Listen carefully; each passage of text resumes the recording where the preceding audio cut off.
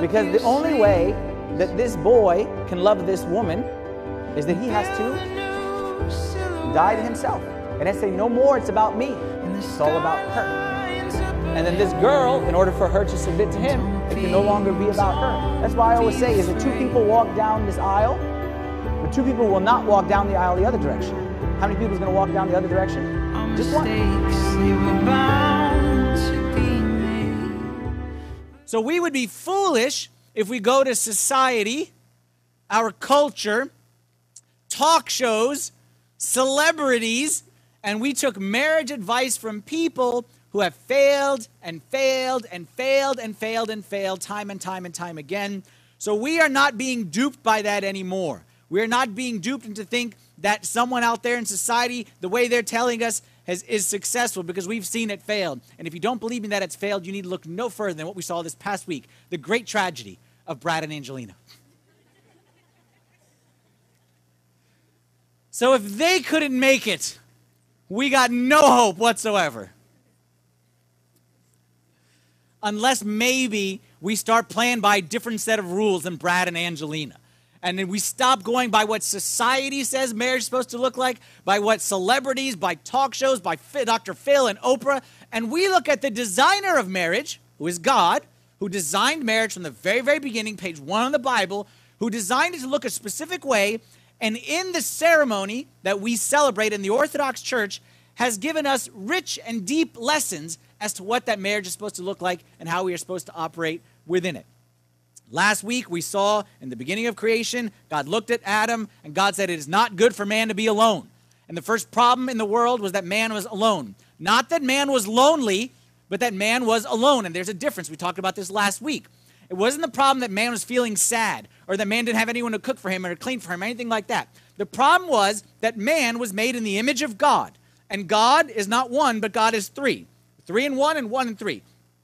So God as Trinity, and we are made in the image of God. Therefore, there had to be a relationship that we were in.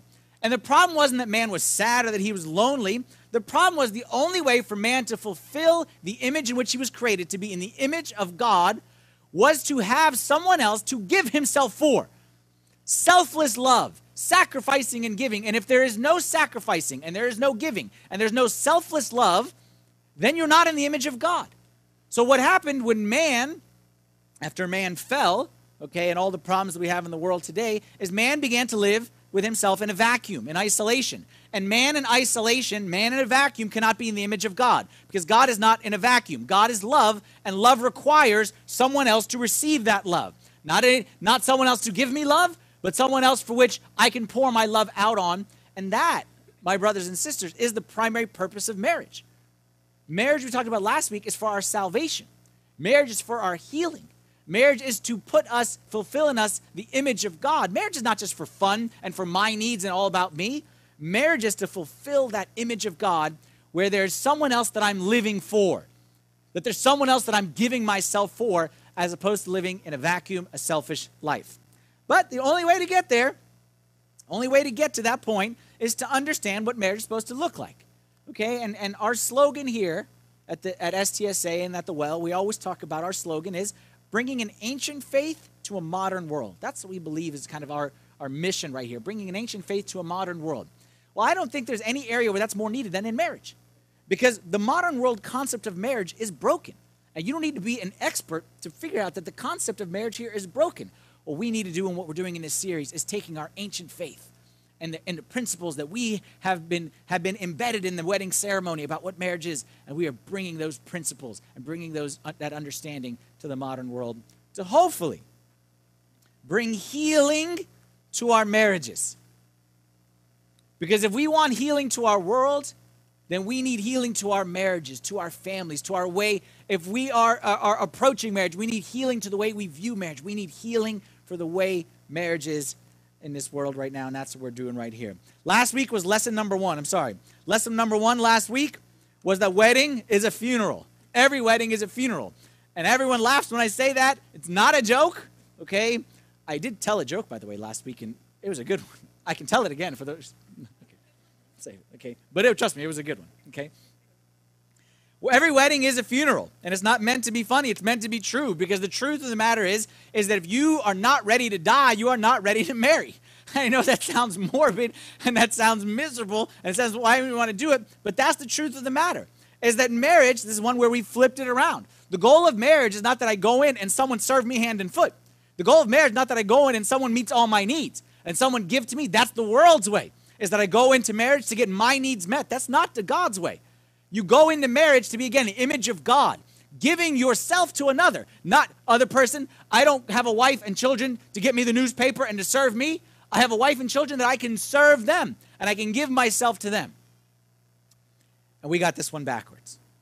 Most people today get married for me, my needs.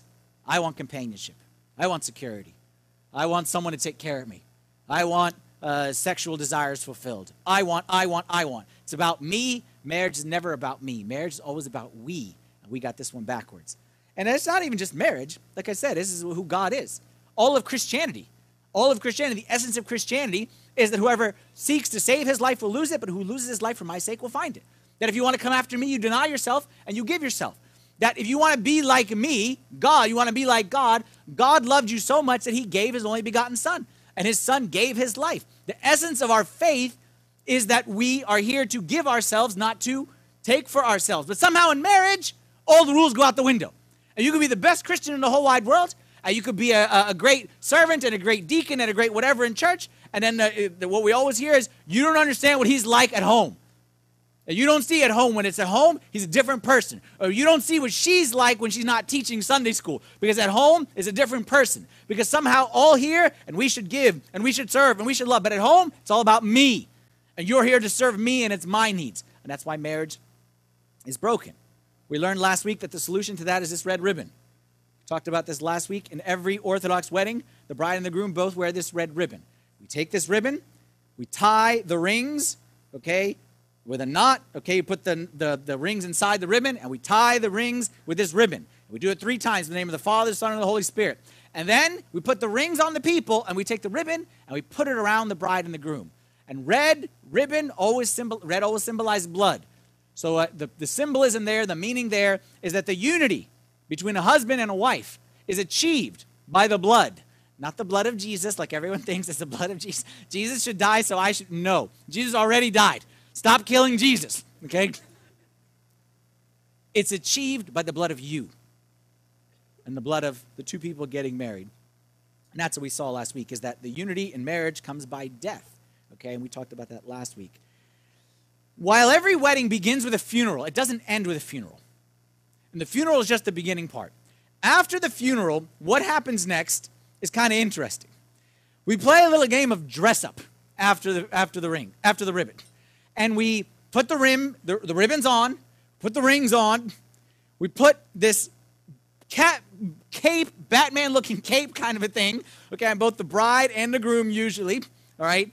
And then we put these crowns on their head, and you ask yourself, what in the world is going on? Like, are we playing just a dress-up game? Like, are we just playing, like, make them look nice for the picture or something like that?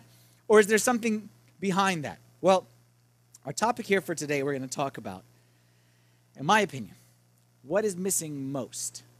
What is missing most from the world's view of marriage? What is the number one thing that the world just misses this point altogether? And as long as you miss this point, you'll never understand marriage.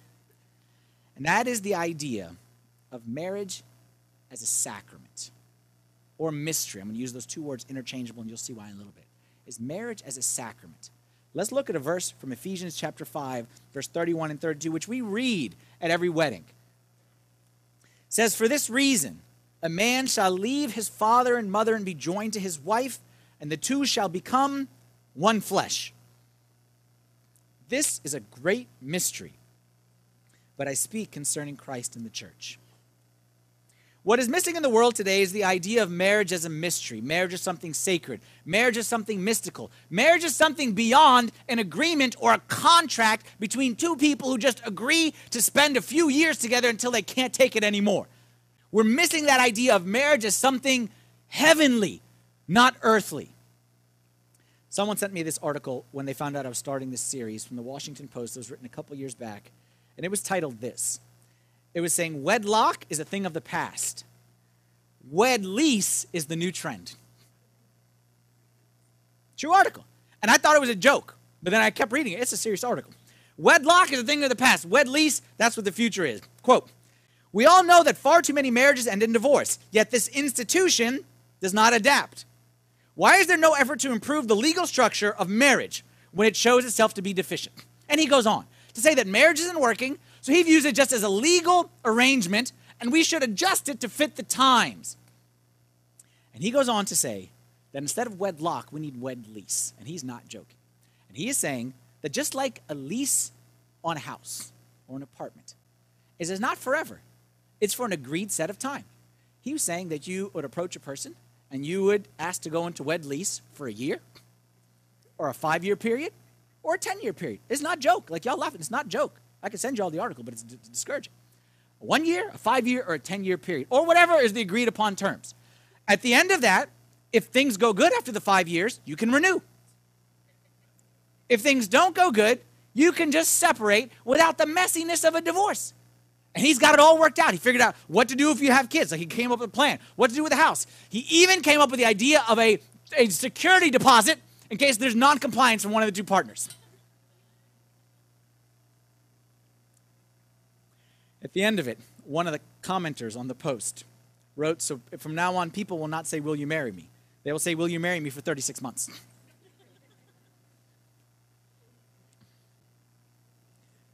It's funny, but it's sad, but it shows this is how the world views marriage. How does the world view marriage? If I were to ask you, give me a summary, like summarize. The world views marriage, I would say, as an agreement between two. Marriage is an agreement. Marriage is an agreement where I promise to, we don't do this in ours, so to have and to hold, and to rich and to poor, okay? And in sickness and in health till death do us part. And I vow that I will do that. And you vow that you will do that. And then we're cute and we write our own vows. That I want to vow this, and I want, to chase you across the highest ocean, or to swim across the highest mountain, or whatever it may be. And we make up these vows that this is the agreement between us. And if you break, then I'm going to break. But if you keep, then I'll keep. Orthodox wedding, the one glaring difference for those who have never attended, is there's no vows. There's no vows. You don't stand there and say, I do and I will and you don't say any of that stuff. There is actually vows, but it's not vows between husband and bride, husband and wife. It's a vow between God and man and God, but we'll see that in a little bit. It's a vow not that I will love you and I will take care of you and all that stuff. I mean, going into marriage, this is what we try to do, and I do my best to love Marianne no matter what it may be, but I'm going to fail. I'm going to fail. Like, I'm going to try to love her, whatever it may be, and she's going to try to love me, but we're going to fail. The vow is not between man and woman. The vow is between God and man and woman. And God says, I vow that I will unite you two. I vow that I will bless you and sanctify you and crown you with a heavenly crown.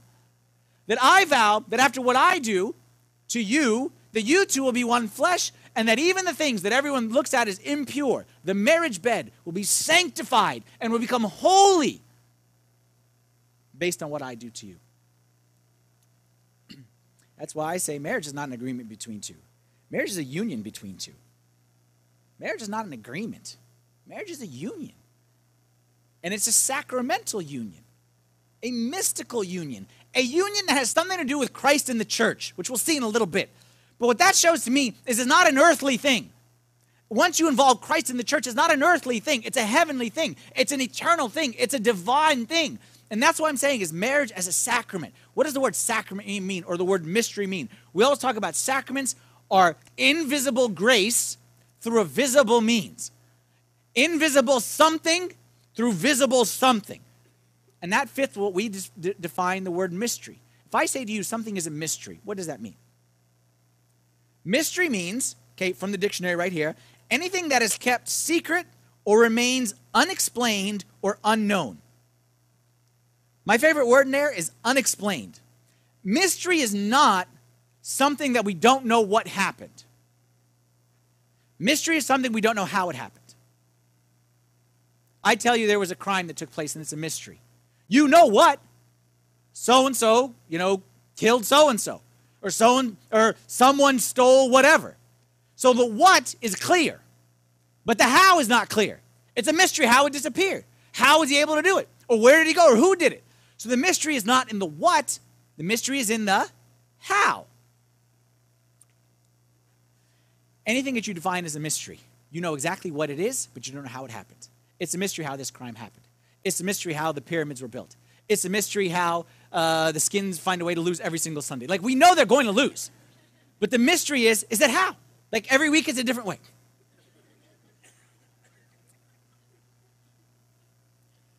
All of the sacraments. The word sacrament and mystery, interchangeable, okay?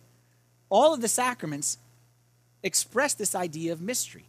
We talk about sacraments. I say sacrament, you automatically think of like the highest sacrament, not the highest, but like the one we all think of is like the Eucharist or communion.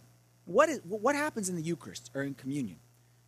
We have bread that becomes the body and blood of Christ. Bread becomes the body, wine becomes the blood. So what is happening? Bread equals body. How? Don't know. Don't know. Mystery. Wine becomes blood. How? Don't know. Mystery. What? I know. How? I don't know. I know there's prayer involved. I know there's faith involved. There's no faith that doesn't do nothing. I know the Holy Spirit has a big role in it, but it's not a formula. Like, I don't know how. I know what, I don't know how. I believe in the sacrament of confession. What happens is, what Christ did on the wood of the cross is applied to my specific sin. That when Christ says, forgive them, that is applied to my specific sin through the sacrament of confession. What? Forgiveness. How? I don't know. Mystery. Well, marriage is the same way. The what of marriage, we know and we understand it very, very, very clear. The how we may not, but the what is super clear. One of the church fathers, St. John Chrysostom, prolific writer, 3rd and 4th century, wrote the following. He said, the goal of marriage is that man and woman should become one in the image of the Holy Trinity, whose three persons are essentially united in love. Next quote. When husband and wife are united in marriage, they are no longer seen as something earthly, but as the image of God himself. Look, don't ask me how, because how, I told you, I don't know how, but I know what. What is two people walk in the aisle in the church and they're looking nice for the camera, and then by the end of it all, one person walks out. You say, no, but I still see two people. And I say, you may still see bread, but it's not bread. You may still see water, but it's not regular water. It's baptism water. You may see wine, it's not wine. I'm telling you, you see two, and then you see two, but it's not two. The what is that the two have been united and become one. Last week we talked about the red ribbon and the point that marriage begins with death. But marriage, the goal is not the death. The goal is life. But you cannot achieve life without death. Can a seed give birth to a tree without dying in the ground first? The point of the death, I always look at it this way. Everything in Christianity is this way. Is that Christ died to give us life. And when we die, we will then be born to new life. But you can't have the new life unless you died to the old life. Well, that's the whole thing in marriage, is that we started with the ribbon, but the point wasn't the ribbon. The point of the ribbon was so that we died to this so that we could be born to something eternal and everlasting. It's easy in marriage, both single and married, to see the negative side of marriage. That's what gets a lot of press. And it's easy when you're single to say, why in the world would I want to be married?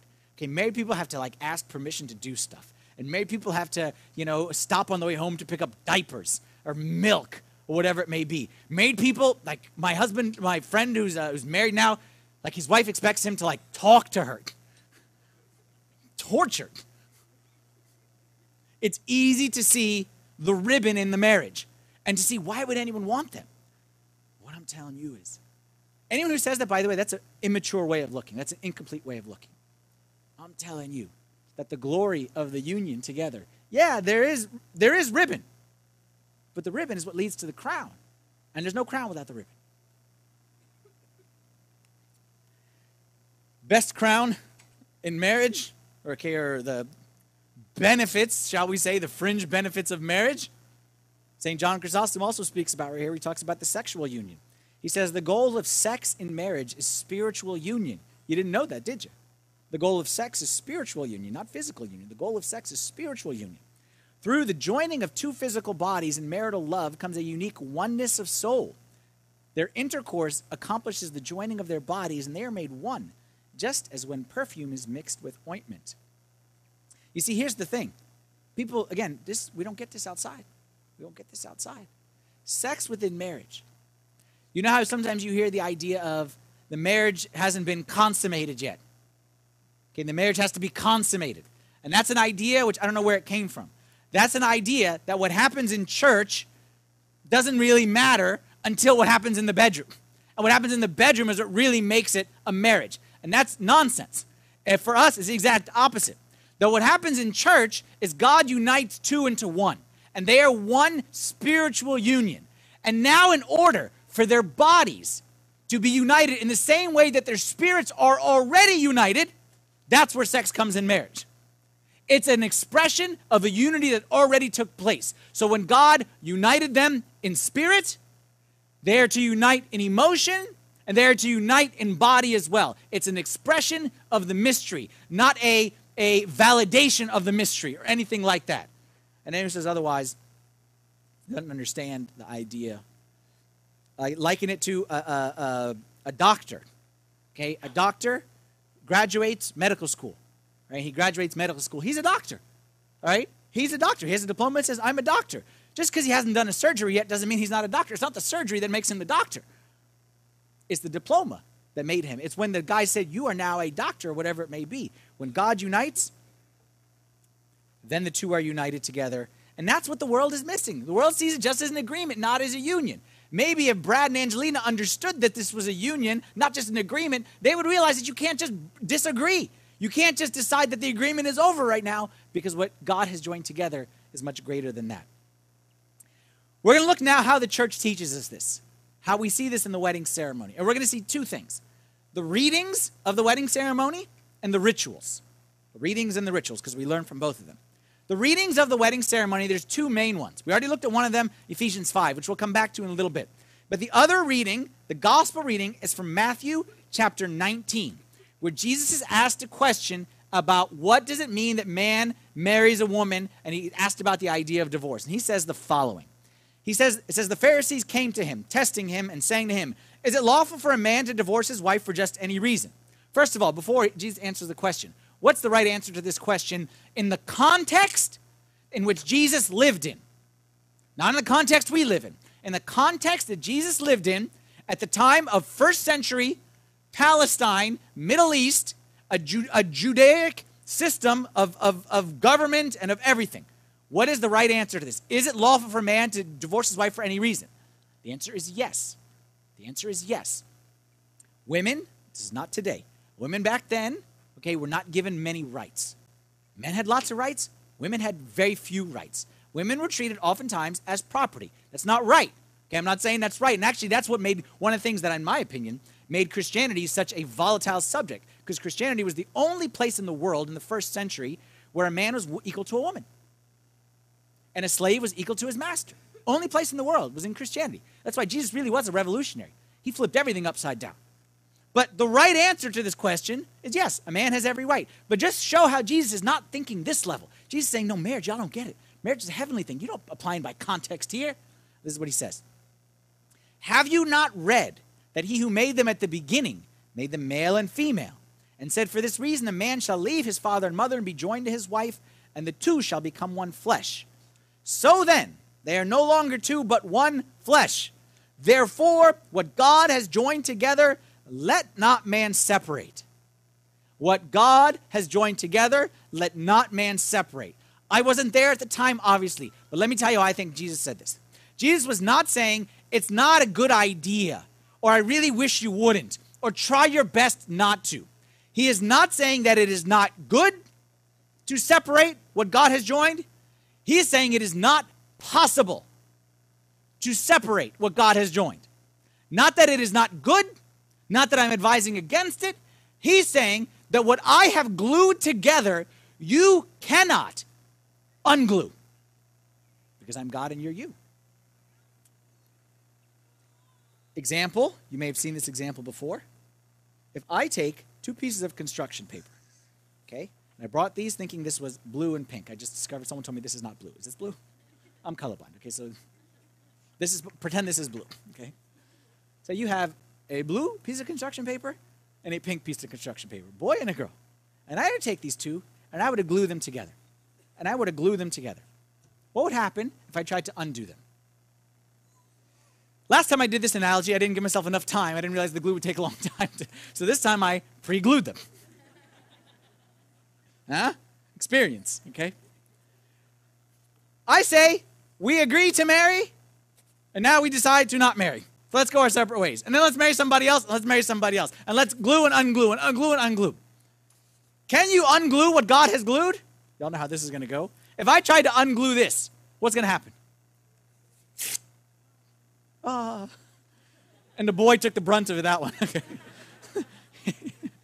Take a let, guys. I mean, it's because you cannot unglue what has been glued. You cannot undo what God has doed. You cannot. Not you should not. Not it's not a good idea. He's saying it is not possible for two people to be united together, one flesh, one body, one spirit, and then to separate. And if you try to do so, you will cause permanent damage to each of them. Neither will be restored as whole. And if you have parents who got divorced, if you are a child of divorce, you know this to be true. Because every child of divorce is a living proof that when two people separate, there's always consequences. And it never starts the way, it never goes back to the way it started. This word right here, when we talk about a man should be joined to his wife, you may have heard the concept before of cleave. Okay? The principle here is leave and cleave. Leave your family, cleave to your husband. Leave your family, cleave to your wife. Do you know what the word cleave, when it says joined, it doesn't mean even joined like glue. It doesn't mean joined like Velcro. It means joined as skin to bones. That's what it means. Let a man be joined to his wife means the same joining, the same cleaving as my skin to my bones. I cannot separate from my skin from my bones without destroying each of them. The two are one. They are joined. Yes, they are distinct. My bones are one thing, my skin is another, but they are joined together in one flesh. They cannot be separated because what God has joined together, man should not, man cannot separate what God has joined together. So that's the readings. How do we see this in the ritual? The ritual is very beautiful. Back up. Procession in. Red ribbon. Put the rings. Put the cape. Put the crown.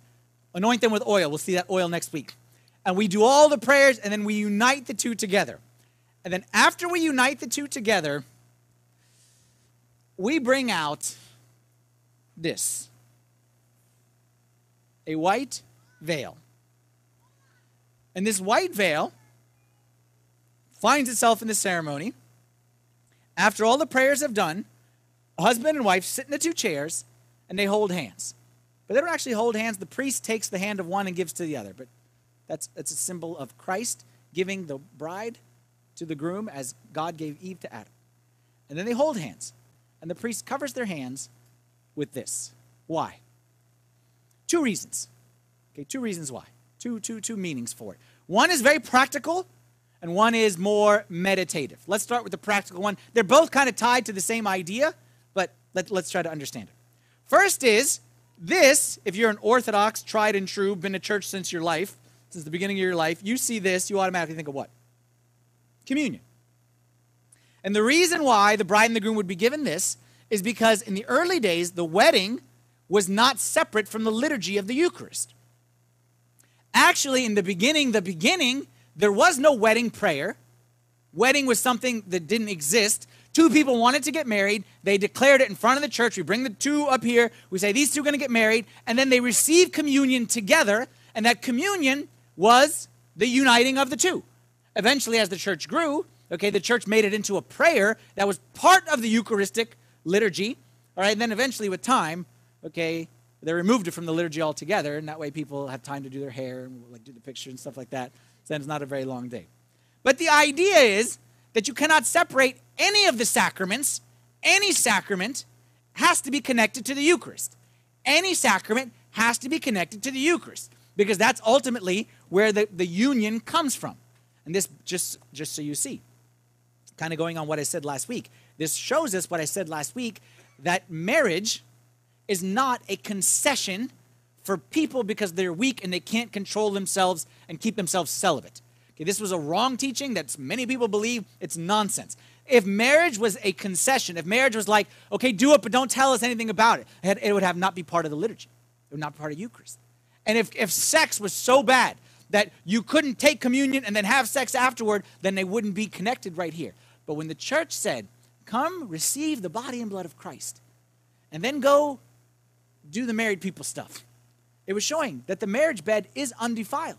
And sex is not bad when it's part of God's plan. Okay, outside of God's plan is different, but part of God's plan. So that's the first thing, is it connects it to communion. The second and more profound meaning, I need a volunteer. I need a boy and a girl volunteer. Who's Mike and Sarah? Come on down. Y'all want to be my volunteer? All right, give Mike and Sarah a big hand. Come here, Mike and Sarah. Be my volunteer. Y'all remember this. Y'all are pros from this, okay? So Mike and Sarah are going to sit down in these chairs. You're going to sit, switch sides. Yeah, sit on that side, okay? You remember this, right? Okay, yeah. Okay. So at the very end of the wedding, okay, what I do is I take the hand of the bride, okay, this one, and I place it in his hand, and I ask them to hold hands. And then I do this. Do y'all remember this? Okay. And then I do this, okay? And I cover their hands with that veil. And they sit there for the rest of the ceremony like that. What's the meaning right there? In addition, like I said, there's a communion meaning. But what's the other meaning?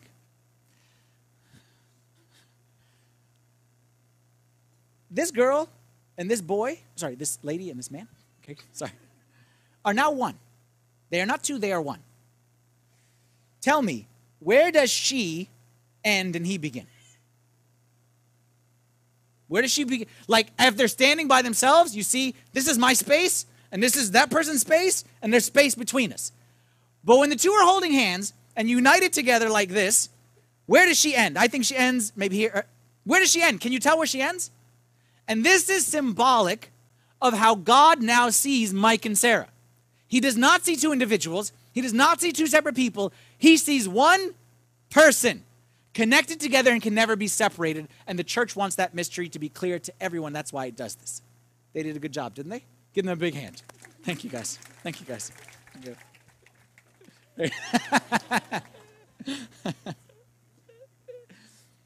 And they did that without any rehearsal, if you can believe that. Okay, without any rehearsal. Two people, distinct, unique, individual persons. But on this day, from this time forward, not anymore. And I want to go back now to the verse that we saw from Ephesians chapter 5, where St. Paul says, this is a great mystery, but I speak concerning Christ and the church. Keeping in mind this, but holding this for 1 second, what's the relationship between Christ and the church? He's talking about between man and woman is now the same as Christ and the church. What's the relationship between Christ and the church? Can you separate Christ and the church? Is it an agreement where Christ says, okay, I'll die for you, but be good? Can you separate the church from Christ? By comparing the church, by comparing marriage to church and Christ, what St. Paul is doing is bringing another image in our head. A beautiful image that, again, we have missed this one. And he's bringing in the image of the incarnation. He's bringing in the image of Christ, who is God and man. God and man. In the incarnation of Christ, you have divinity and humanity. And then they are joined together. And how are they joined together? In a loosely fitting way? In a here today, gone tomorrow kind of a way? You know, the gospel in John chapter 1, where God took flesh, okay, in the form of Christ, where we repeat that. This used to be part of the wedding ceremony. The wedding ceremony used to be much longer back in the old days. Actually, my wedding, we had two gospels, okay, because I'm old. So in our wedding, we read John chapter 1 about the Word took flesh. Okay, and then we read the one from Matthew chapter 19. This is the way it used to be back in the day. And there was two readings from St. Paul's epistle, okay, and there was two psalms. And all of the first one, the psalm, the Pauline, and the gospel were all focused on the incarnation of Christ. Okay, later on we see the marriage ones that I just read. But it was all focused on the incarnation. Why? Because in Christ's incarnation, we see exactly what does it mean that what God has joined together, let not man separate. If anyone wanted, could you separate Christ, the divine, from Christ, the human? Can you separate? We say it in the liturgy that we say his divinity parted not from his humanity for how long? Single moment or twinkling of an eye. And we say from the moment that he took flesh, okay, God took flesh, from that moment that he took that flesh right there, that he was made one perfect union without mingling, without confusion, or without alteration. You know what that means? That means that his divinity was untouched, his humanity was untouched, they were melded together without losing properties of either one. That's exactly what happens in marriage.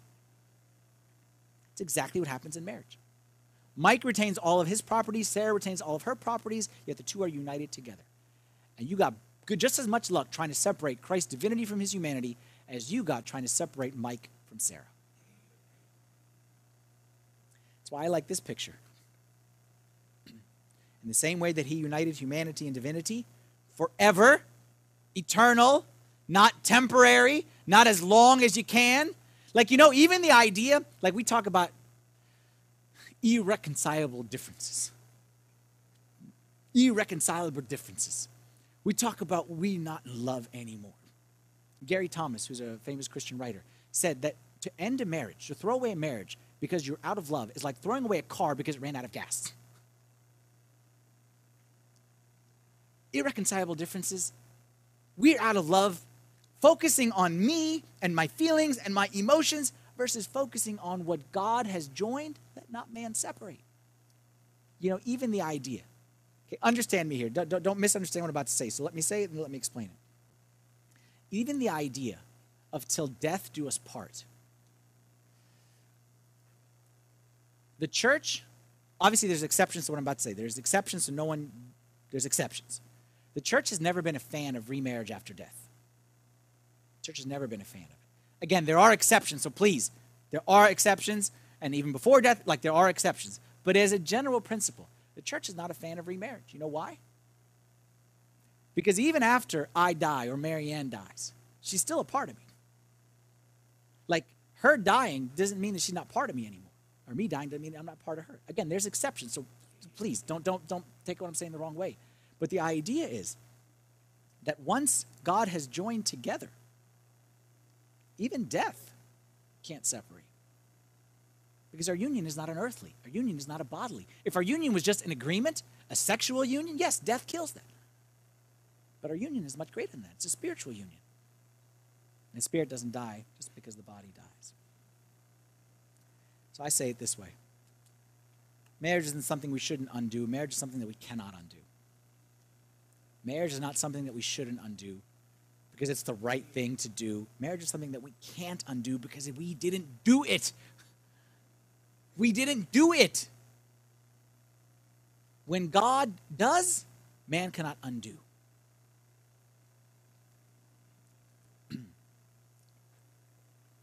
And that, unfortunately, is what the world is missing today. Every wedding is a funeral, but every wedding is a new birth. And every wedding begins with two people dying and one new person being born. And that person is the union of bride and groom. But actually, it's not the union of bride and groom. I lied to you this whole time. It is not two become one. It is actually three become one. Because every marriage, if it is truly in the image of God, God is Trinity. God is not dual, God is Trinity. And every marriage is the union between God, man, and wife. You have to wear your red ribbon, but God wore his red ribbon when he came down to this earth and he carried a cross and he died on a mountain. He carried his red ribbon. So because he carried that red ribbon just like you do, this is why God takes marriage so seriously. Because marriage is not an agreement between you and your spouse. Marriage is something that God is just as much a part of it. And we do not have the right to undo what God has done. We do not have the right or the ability to separate what God has joined together. Next week, we're going to see, like, the conclusion of the wedding is there's instructions to the bride and the groom. And that's where it talks about the roles, and the man's role and the woman's role. And there's a lot of discussion about that, and we'll get to that next week, okay? But we are approaching this not in a tit for tat, in an agreement kind of a way. We are seeing that marriage is something glorious. And marriage is something where God unites. As he united humanity and divinity and made them one without mingling, confusion, or alteration, and not for a moment or twinkling of an eye they're separate. God takes a man, God takes a woman, and unites them with himself in a glorious union. And once we accomplish that, or once God accomplished that, I should say, then that's when the fun stuff really begins. Okay, and that's what I would hope that the world would see and that you would see, is that marriage, it does begin with death, but it doesn't end with death. Marriage is so beautiful and so glorious when we understand it the way God meant it to be. Okay? Let's stand together and say a prayer.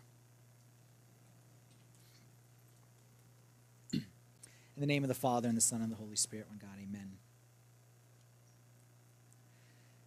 We thank you, Heavenly Father, for the selfless love that you show to us all the time. Thank you, Lord, that you gave yourself to us, and you gave your Son to us. We pray, Lord, that you would help us to have that same mentality of selfless giving, both in marriage and outside of marriage. Help us to approach the world that we deal with, our friends, our family, our work, but especially our homes, our spouses and our children. Help us to approach marriage with this unselfish love, this giving love as you taught us, Lord. And help us not to look at it as about me, but more about we, and that we being a union of you and us together. We thank you, Lord, for the example that you've set before us. And I pray, Lord, for every marriage that's here in front of you right now that is crying out to you for help and needs to really be revived. I pray that you would shake up those who need shaking up, and that you would help us to all realize your purpose for our marriage. Pray for those who are not married, Lord, but are approaching it or thinking about it or praying about it, Lord. Pray that you would put in their mind the right vision of what marriage is and what it can be, and not let them to be cynical based on what they've seen outside. Pray all this in the name of your Son, Jesus Christ. The prayers of all of your saints. Hear us, Lord, as we pray thankfully. Our Father, who art in heaven, hallowed be thy name. Thy kingdom come, thy will be done, on earth as it is in heaven. Give us this day our daily bread, and forgive us our trespasses, as we forgive those who trespass against us. Lead us not into temptation, but deliver us from the evil one. In Christ Jesus our Lord, for thine is the kingdom, the power, and the glory forever. Amen.